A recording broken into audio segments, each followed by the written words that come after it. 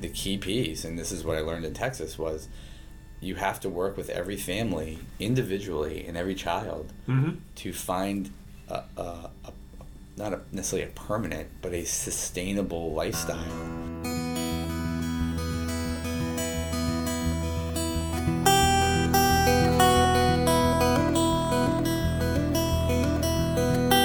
Steve Sherlock here for Franklin Matters, Franklin Public Radio, anywhere on the internet, WFPR.FM, in the local Franklin, Mass. FM radio dial 102.9. Here in the town offices, town administrator's office in particular, with town administrator Jamie Helen. Jamie, good morning. How are you doing today?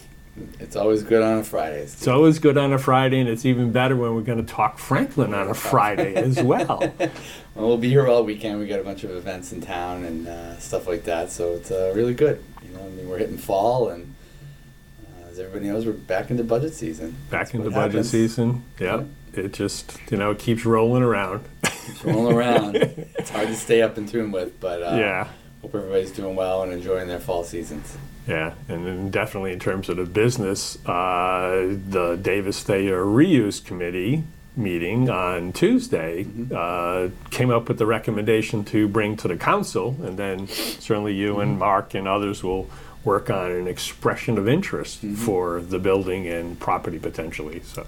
Yeah, I think the committee's had a bunch of discussions about uses. I think people have brought some ideas out that they've seen on the committee, which has been great.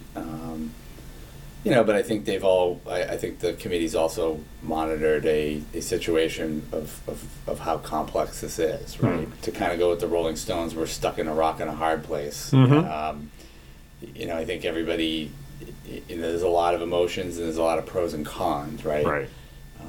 There's a lot of feelings. Next year's Davis Thayer's 100th anniversary of the building. And there's some sentiments in town certainly around Dean College. There's some sentiments around town about housing. There's some sentiments around town of, why doesn't the town do this? I think they're all realizing that the finances of this are extraordinarily complicated. And I mean, I think that's why we do this, right? People have come out and said we should, this has to be a police station. And as the consultants have been a bit of a buzzkill because, you can't. People think, oh, wow, we just shove it in there, and they don't realize that a police station is required under law to have a whole series of security, structural security issues around it. You just don't put a jail cell in somewhere. There's sally ports. There's protocols that our law enforcement have to use. So it's hard to do. It's almost impossible without spending tens and tens and tens of millions of dollars to do something. Even housing, right? I mean, there's a discussion I think that's been happening around knocking the building over and what the value of the land and the property is for housing with that, or what about keeping the building and renovating it. And there's some to be kind of the Al Gore, there's some inconvenient truths in it. And I think the committee made a really good decision to try to get that process started. I think what was good about what the committee's decision is they're not now assuming that all these people out there are interested in the building. If you're a builder, this is a hard project to take on. This is a lot of money. I mean, and so I think Greg Rondo had mentioned about the value of the property, and I think he's definitely spot on. It's only going to get more. It's really about the land. Nothing against the facade or the beauty of the building, but once you lift up the hood, as we're going to see today and tomorrow, which I know this will come out after the weekend, where we're having 2 open houses, and people will be able to go in, and some of it will be a wax nostalgia issue. Which is wonderful, and some of it will be curiosity of a lot of people have never been in the building before, and people will see when they look under the hood, the building's structurally pretty sound, but there's no elevators, handicap access. There's no handicap access. When municipalities do projects, we're susceptible to prevailing wage, which is a 35% markup for labor costs over the private sector. And so there's going to be a lot of discussions around it, but an expression of interest is what we did with the Old South Church as well as the Red Brick Schoolhouse. When you have these kind of awkward old properties that are, for lack of a better word, money pits, you have to kind of get out there and see what ideas are there. And I think one of the most critical things with the Old South Church was we had the RF expression of interest out there for a while, and we were able to get WGBH to do a story on it. Right. And luckily, through some outreach from our office, we were able to get Habitat for Humanity to come in, which was really a rabbit out of a hat. Mm-hmm. The public cannot expect that to just be always the Hail Mary pass and right. we land it.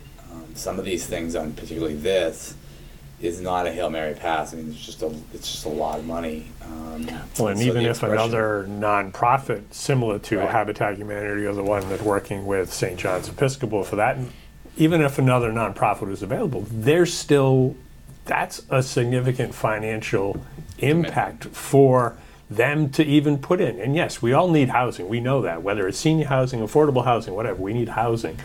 But the hurdles to that financially are just amazing. Yeah, and, I mean, everybody, it's kind of a state of affairs of where we're at in society, but, everyone has their ideas of what their dreams are. And they just want to lob some other entity to do all the work. I use the housing authority as an example. I mean, it's a great idea. Mm-hmm. Oh, just give it to the housing authority and they'll deal with it. But if you're George Janello and Chris Feely and Lisa Audette, you then have to do the math. Sure. You can't just be an emotional reaction. And if you think about somebody like George, who's exceptionally great and knowledgeable and stuff like this, they got to think about can they make it work. Mm-hmm. That's just one example. Absolutely. A housing developer, not all, but the vast majority their priority would be knock the building over and give us a 3.5 acre parcel to work with. Mm-hmm.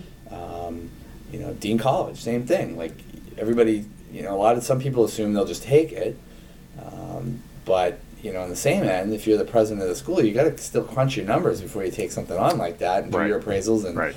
and so this is a process that's going to take a while. But I think the key point for the public that's listening is the expression of interest. Will probably go out in the first part of the year, and then you really will see, what ideas and what interested parties may or may not be out there. Mm-hmm. And so. A key step, and I was glad that the committee didn't wait necessarily the end of the year to get that started. I mean, it gives us ability as a staff to start. And I think the timeline is a key one there, because that was one. I think when this was initially proposed, they had a charter to try and bring a decision before December. Realistically, at that time, in case the building was going to be used for a police station, clearly we found that between the police department and the consultant saying, it may not be enough space on the land itself. Certainly the building requires financially much more in order to fit it, especially even considering the Sally Port, which for those who may not understand, well, the Sally Port is this outside structure so that a police vehicle can come in and then safely and protect the individuals if they're bringing them into a jail. You'd have to put that outside Davis Thayer. There's no such piece like that. And then the building itself requires, the different levels in order to. It's a mess. Unfortunately, it just wouldn't work there. It's highly unlikely. And this is again, like we were talking offline for a minute. Like the public is also struggling to pay their bills, and the quantity of needs that are needed in the school district and for facilities and throughout the organization to address the needs that people want. You have to be conscientious of the numbers. Like mm-hmm. you just can't keep wishing everything could happen. I mean, ultimately, if the town were to keep Davis there and do something with it, there's no question that a debt exclusion would need to happen to raise people's taxes to pay for it. Right. I mean, there's just no possible financial way. I know people love to bring up like CPA and all these other. You're not even. I could save money for 20 years on CPA and spend no money on anything else, and it would barely be enough to deal with this project. I mean, we have to be conscientious of the dollars and cents. CPA gives us a good segue, because last week there was a ribbon cutting to acknowledge the renovation of the exterior of the brick school, and then next week, so people will have an advance warning, Schmidt Farm has a ribbon cutting to at least acknowledge the ownership transfer finally happening. Yeah, I mean, it's, like yesterday when I was at a MMA event for training aspiring town managers, somebody asked, why do you do this? Which is a phenomenal question. Sure. Why do you do this? The CPA is a great reason why you do this job. You take on all the extraordinary amount of BS, because when you're outside a red brick schoolhouse like that and you see all the happy faces, nothing less than Cindy Douglas, for example, who was the teacher there for almost 40 years and on the school committee, and a long-standing community member in this town, and and to see the joy on people's faces of how beautiful it looks from the exterior and how well it's cleaned up. As I said at the press conference, this is the power of the Community Preservation Act. Sure. Right? These projects were always second-class citizens, to not a critique, by the way. No. Justifiably so. You need to buy a police cruiser. You need a special education van. You need to fix the school roof. You need whatever they are. You need to do that stuff, and there's only so many dollars. And so this is somebody who was, part of the passage of the act, 23 years ago, when I worked for the Cellucci and Swift administrations, and worked in the office on community preservation. This is what it was all designed to do: is make sure that there are local options available for communities to set aside monies for these types of things. And I think it's really important to just step back a little bit and make sure the public is reassured of how their money is being spent, and why this is so important. And as we've said before in the show, it's a 60-40 vote in terms of percentage, and the largest turnout in town history. But when you do things like this, people that voted against it have remarked to me numerous times how I still don't like taxes being raised, but I gotta admit, the money's being put really well used. And I think if you did the vote today, I honestly believe it'd be 65-35 or 70-30. I think people are seeing things like this and going, wow, okay, I get it. And the outside does look wonderful. All the brick was, for people that didn't know, for years the town had just been painting the brick with red paint to make which it also look red, contained lead. which contained lead. And so when people really were getting feisty with me, I finally had to rip the Band-Aid off and say the whole building is covered in lead. And for all those years that you had kids in there, it was all lead.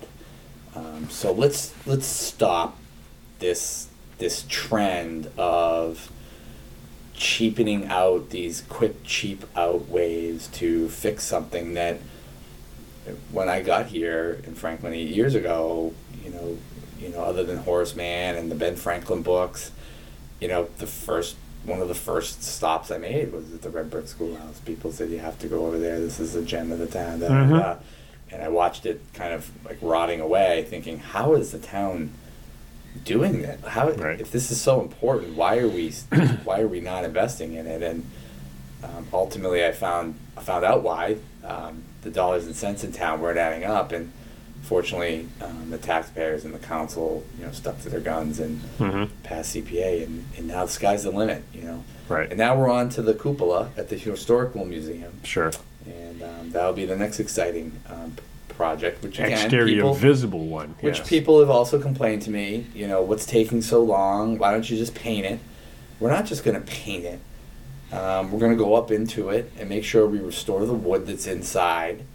It's not just something we're just going to do just to, put lipstick on a pig. It's not appropriate. These are buildings that need investment in them. These are town assets. These are huge town assets, and it's the story of your community. Sure. It's the original town hall, and we just I feel it's very inappropriate to just keep on slapping up cheap, old, quick coats of paint to make it look good when we're not dealing with making sure that we're preserving it well long after you and I are around, right? I mean, that's, hopefully the next generations of folks, somebody like Councilor Frangillo, just for example, I hope when you and I are well gone, Steve, and Kobe's our age, he can look back and go, hey, we did the right thing to preserve this building well past for his kids. Right. Because it's a special place. Right. In terms of accomplishments from a local business point, I think certainly the introduction of the beer, wine, distillery bylaws a few years ago, La Cantina now, with their expansion from the little kind of hole-in-the-wall place they had into the former Rossi's mechanic shop, now legally has been approved in terms of the license transfers, and their opening is going to be coming up soon. It's going to be a fantastic showplace. It's going to be a great showplace. Not surprised. Bob Vizella is a Renaissance man in my view. He's. Most people don't know I grew up in Bolton, and my first job in my life was picking apples at the Neshoba Valley Winery. For those that go there today, it was nothing like this 30, 35 years ago. Right. It was a small little shack with some award-winning wines. There was a visionary wine person back in the 80s that started that, but they didn't have. But they were they did one thing. It was the Blueberry Merlot and a couple of other smaller wines that kind of got on people's radars, and it was sold in the mid '90s to a gentleman who turned it into what it is today. And if I'm not trying to sell people to go to Bolton, but if you did go to Neshoba Valley Winery, you should. It's just an amazing place. They have a full distillery in there. They have a brewery. Most people think of just a winery. Right. But if you go up there, the restaurant Jay's, the tours that they give, the little festivals that they have, it's an amazing place. And Bob truly reminds me of Richard Pelletier, who's the owner up there. And as Mark had alluded to the other night, Neshoba Valley was the front and center of this Farmer Series law, and I worked for the senator that got the law passed at the state, Senator Antonioni from Leominster, who represented Bolton. And it's just a funny, weird story that I'm blabbering now, but it was really cool to see what Bob's done. And when we started the distillery, winery, and brewery bylaw in 2017, I mean, I'd always hoped we would have a brewery and a winery and stuff like that, and maybe a distillery. I mean, I'm a Gen Xer. That's our jam. But I never thought that we would see today, looking back and seeing La Cantina where it is, seeing Glen Farmer where it is, right, and then seeing 67 Degrees, right, which still have grown immaculately too, and I still think for Olivier and his team, I'm hopeful that in the near future, I think this is a real huge economic development story for the town of Franklin. Oh, it is. I mean, Glen Farmer has been on Chronicle numerous times. They've been on Billy Costa's show, TV Dinner. They've been on every news circuit, and Patrick and his wife Beth are phenomenal people and phenomenal owners. And when I mean it, as we continue to try to attract in and develop some business strategies, La Cantina and 67 Degrees, and especially Glen Farmer, more because of the building that they occupy, these are real regional to state tourist attractions. I mean, these are things that we should be marketing the town off of, because it does get people into Franklin. It puts us on the map, and it's awesome. I mean, everybody's going to talk about Tom Brady's recovery business coming to Franklin because I'm sure he doesn't want to pay Bob Kraft any more money. Right. And it's great to have TBR come to Franklin. I mean, we are very blessed that business is going to come to Franklin too, and it's a really sexy item. But if you're really looking at attractions, Franklin is in a position to really be able to talk about why you should come here to have, your events, your dinners with your family, and all sorts of artistic events, and it really puts us in a great position. So this has been something that's really far exceeded my expectations from when we did the bylaw. Yeah, it's really cool. We're one of the few communities that has all three: brewery, winery, distillery. And Bob's this license for him. He actually has two of them. He has two of them, and most people don't know this, but with Glen Farmer, they have two as well. We were very creative, and I give Gus Brown and the building commissioner a lot of credit for thinking outside the box, and the ABCC. Sure. Where he has a venue where there's some concerts and smaller events happening, and I know that they'll grow into it a little more, but you can start to see how, despite what Trillium and Hudson, I know everybody wants to talk about Hudson and all this stuff, but Medusa. Hudson's got one brewery, Medusa, who's, by the way, one of the best breweries going. Right. But they don't have anything else. Yeah. I mean, we got the whole package. And not only do we have just like small people, I mean, these businesses have really put millions and millions and millions of dollars into their infrastructure of those businesses, and it's starting to pay off. Yeah. So moving along to recap some of the council meeting, I think the two key pieces that came out of that, one, certainly Jen Knight Levine from Safe Coalition gave her usual impassionate talk, an update, some stats shocking, and a couple of stories really were heartbreaking. Yeah. I think I would vote for her for president of the United States. Obviously she comes into the room, she's extremely capable and captivating, but I came back from Texas, and I was saying this the other night, truly, I don't know how she knows all this stuff. I still have not gotten an answer out of Jen. If you're listening, I'm still waiting. How did you learn all this? It's amazing, her breadth of knowledge. As I said the other night, everything I learned from city managers in Texas on how to deal with the migrant crisis in Arizona, at the border, California, somehow she knows all of this.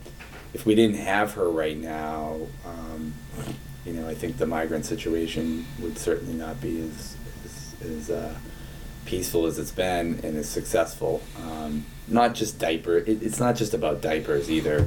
And we know the town of Franklin's going to pull together to get the needs of these folks, clothing and stuff. But it's really about getting in the rooms. It's about knowing the families. It's about assessing what they're looking for and their needs.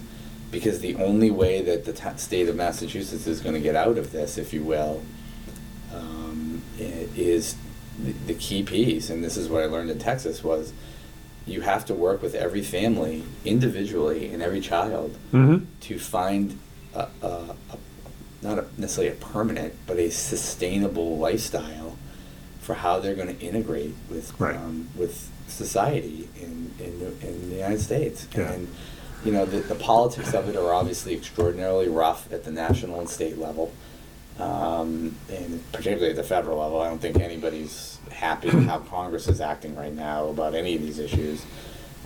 But with the lack of leadership at the federal level and at times a disjointed leadership at the state level, it's extremely heartwarming and proud to be part of a community that is not struggling to deal with this. That said, Jen's leadership on this has been instrumental and critical.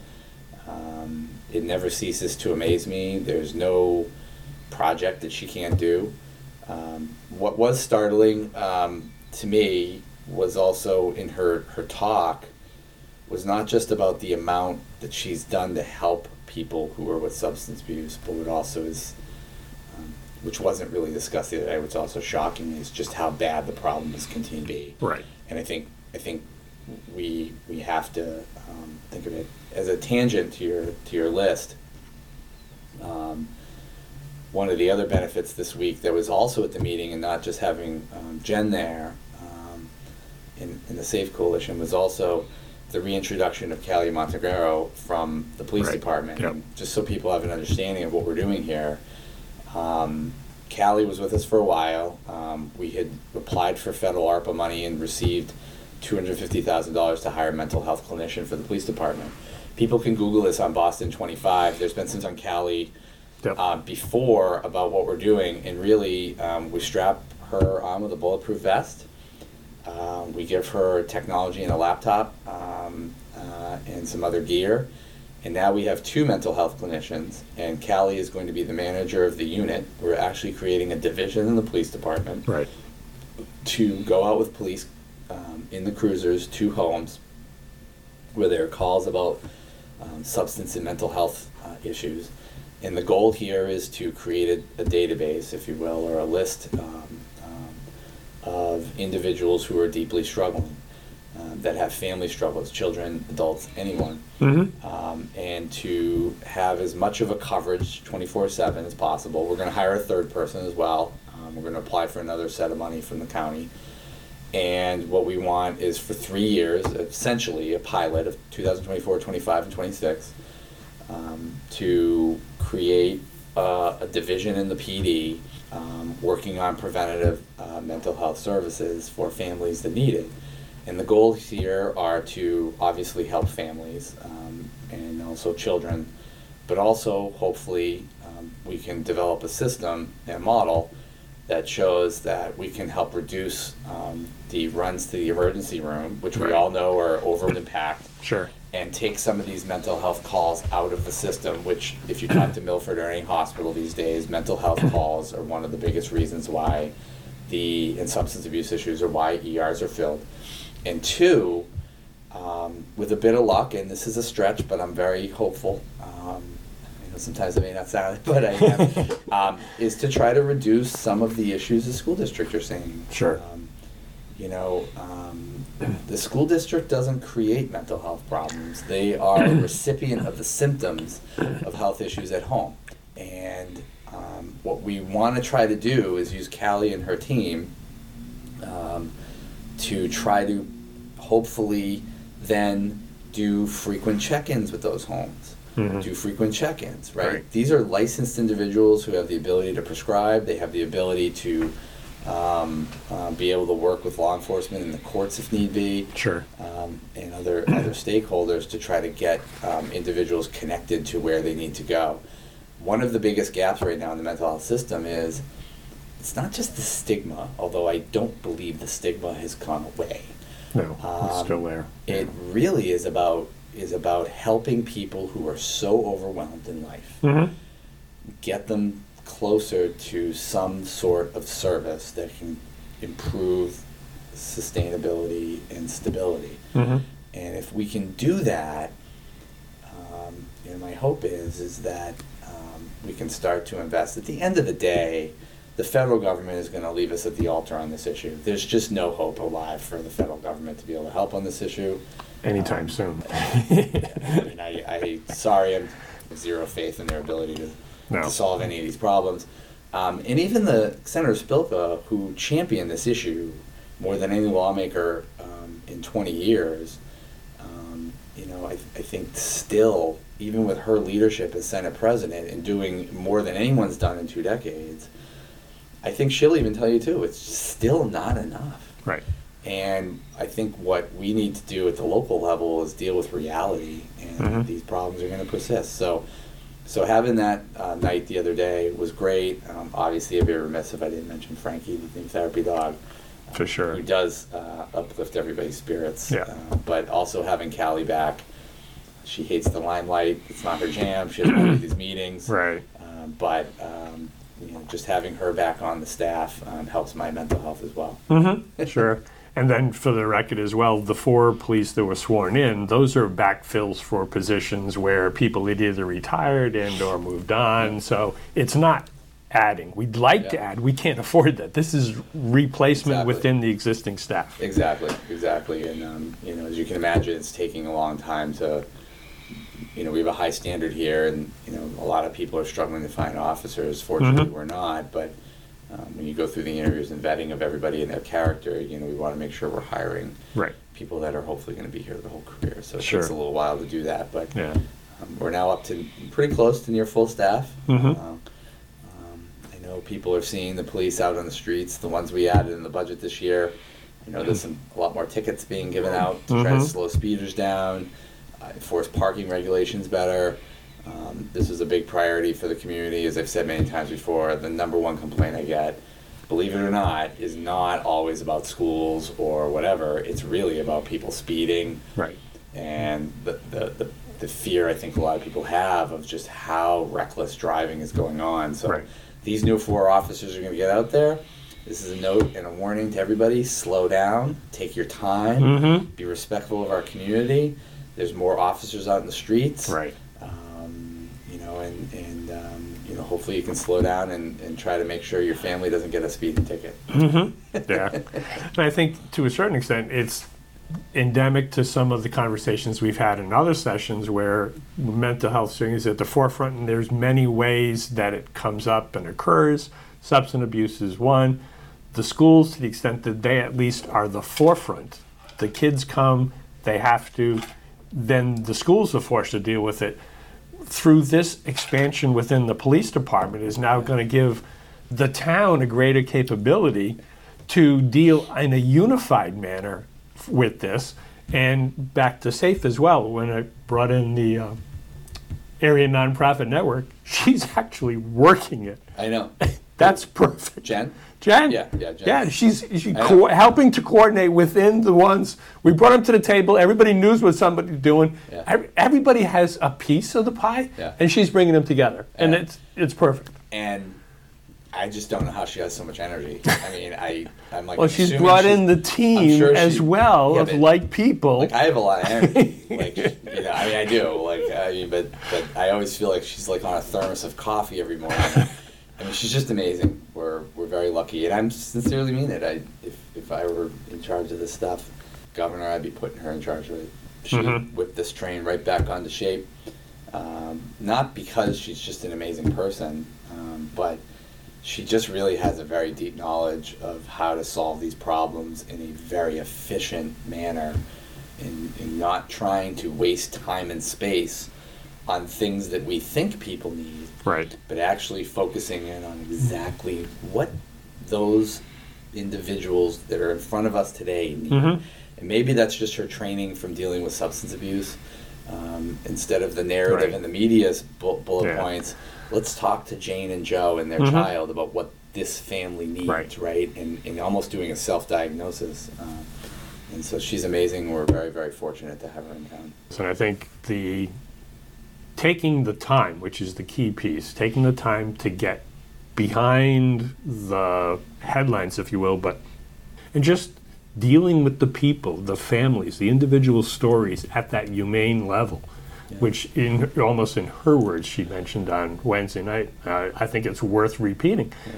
Most people, and I think you've met certainly a number of folks here, as I have, once you finally start meeting with them and then talking with them and having a conversation, kind of like what we're having here, things can change. Sure. But it takes time to build that relationship, to understand what's going on and how we together can do stuff. People will read this comment the wrong way, but it's critical to understand, while we want to bleed with our heart and make sure everybody's safe and okay over there and they have what they need, and I'm 100% for that, we cannot really turn a blind eye to the challenge, the long-term challenge, to your point, Steve, the long-term and difficult challenge that is in front of each one of these families to not feel as if the hotel is their permanent place they're going to live. And as the governor said last week, the quote-unquote words exit strategy are in her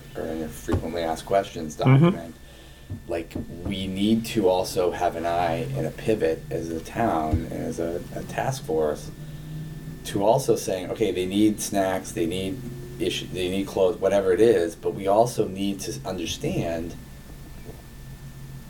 how are we going to get individuals out of a hotel to a more permanent and better life? Correct. This cannot be what we're aiming for. In my view, this is not compassionate. the compassion is great. They have a roof over their head. They're not on the streets. We're providing them with services. At least they're safe, especially with the stories that Jen was bringing up, sure, which we read about in the newspaper all the time too. The immense trauma that people are going through. Speaking of mental health, these are tough individuals, but I'm sure there's a lot of trauma behind it. But we need to find a purpose. Every one of those families wants a job. They want a purpose. They want to contribute. They are willing to do stuff. They realize how fortunate they are. Yeah. And by the way, very few of us in this community have gone through anything that they've gone through recently in the last couple of years as they've traveled from their homeland through treacherous situations to get here. These are not people that are skillless. They do have a lot of skills. This is not just about doing laundry services and mowing lawns and stuff. These folks have real construction skills. They have real healthcare skills. They can contribute a lot more to our economy and our job issues than just doing the dishes. Okay? And we need to find out and get to know those folks at a deeper level. And this was the number one recommendation the city administrator in El Paso told us at a session in Austin a couple weeks ago. You have to literally work with each family and get to know them to the level like your own community members to find out what their hopes and dreams are, what their skills are, what they can contribute, and then also work the refs to find a place that's sustainable for them. Everyone's complaining about the worker permits recently, and that makes sense, but the federal government's not going to fix this soon. If they do, great. Yeah. But they're not. And that's only one piece of the puzzle. Right. In the old days, Steve, what did people do? They paid a bunch of people under the table. Sure. Right? Yep. We've got to connect people to places where they can get up in the morning and have a life and a purpose, where it's just not sitting in a hotel room all day. They're not going to learn English in a day either. No. But we need to connect the dots to be able to get to that. And I think Governor Healy this week, it didn't get a lot of press, but I think Governor Healy this week at least, has started to realize this, where they need to start pivoting to another direction and go, we've got to set up some language classes. We've got to be able to get some other things. And, in Franklin, Felicia and Callie and our ESL tutors are providing that. Sure. Okay. Yep. We're doing a little bit here of what we can do within our capacity. We can't have a whole full-time town staff down there, but but they are trying to do these things, and I think that that's really important. So. It'll take time, but the other key piece we can close with, just a quick reminder: November 7th is coming up rapidly, and town vote is probably one of the most important, even though it's probably the lowest turnout. We certainly need, for two reasons. One, to elect town council, school committee, all the other board positions, as well as the Tri-County school funding ballot question is on that vote opportunity. I always amend Mr. Nutting's one of his favorite statements, which is, hey, I work for whoever the winners are. I work for the winners. But I've amended it to say I work for both. I work for winners and the losers, because whether you win or lose an election, you're I'm still here for everybody who has a voice in town. So I don't really get involved in any of the election stuff. And then also on that, the town council made a great decision to try to put the financing for the Tri-County school in that ballot too. So if you're a Tri-County parent out there, or somebody who cares about economic development and manufacturing and all the skills that you get out of Tri-County Vocational School, make sure you come out and vote on the 7th. The financing for the school will be on the November 7th ballot. And then a cheap plug for November 8th, the day after, is a finance committee hearing. And we will have the FY24 budget amendment at the finance committee that day. Kind of wrap up the rest of the budget tax stuff. Rate. Yeah. And so for those who are interested in the budget issues, they should attend that meeting. And as George Conley would be mad if I didn't say it, maybe November 8th is a meeting where we will finally have people show up. Because I think George has been on 10 years, more than you, Steve. Yeah, I feel bad because I always say you don't count, which you don't really count, but you do count, but you don't. Right. But George always says, and even in these tight budget times where people are upset about things, even at the meeting in September, no one came. Right. We had a whole nother discussion about the 24 budget, and no one showed up. No one commented. And so hopefully we'll get a crowd there on November 8th so we can continue to educate the community about the budget issues. Right. And then I think just looking ahead while we're at it, November 15th is the next council meeting, and then they have an unusual one because of the calendar and the timing. November 21st, which is a Tuesday before the Thanksgiving, is the tax rate setting. It's the tax rate setting. They're bumping it up a little bit because of some schedule issues. It should be the Tuesday before Thanksgiving on the 21st, but typically the tax rate from the Board of Assessors is pretty routine exercise. Right. It's not really a decision. Right. It's not really much of a decision to be made. Right. So the decision really is the 8th and the 15th, because that's when you determine what the final number of the budget is. Right. That's the decision point. The calculation then just, okay, how do we do that? Just calculates down. So a lot going on. Yeah, indeed. Thanks everybody for listening. Well, thank you for taking time today on a Friday before the weekend to talk Franklin. Thanks, Steve. And for a final reminder, we do this because Franklin matters. We are now producing this in collaboration with Franklin TV and Franklin Public Radio. This podcast is my public service effort for Franklin, but we can't do it alone. We can always use your help. How can you help? If you can use the information that you find here, please tell your friends and neighbors. If you don't like something here, please let me know. Through this feedback loop, we can continue to make improvements. And I thank you for listening. For additional information, please visit franklinmatters.org. If you have questions or comments, you can reach me directly at suresteve@gmail.com. The music for the intro and exit was provided by Michael Clark and the group East of Shirley. The piece is titled Ernesto Mañana, copyright Michael Clark and Tintype Tunes in 2008, and used with their permission. I hope you enjoy. By the way, you can also subscribe and listen to Franklin Matters Radio on your favorite podcast app. Search in podcasts for Franklin Matters.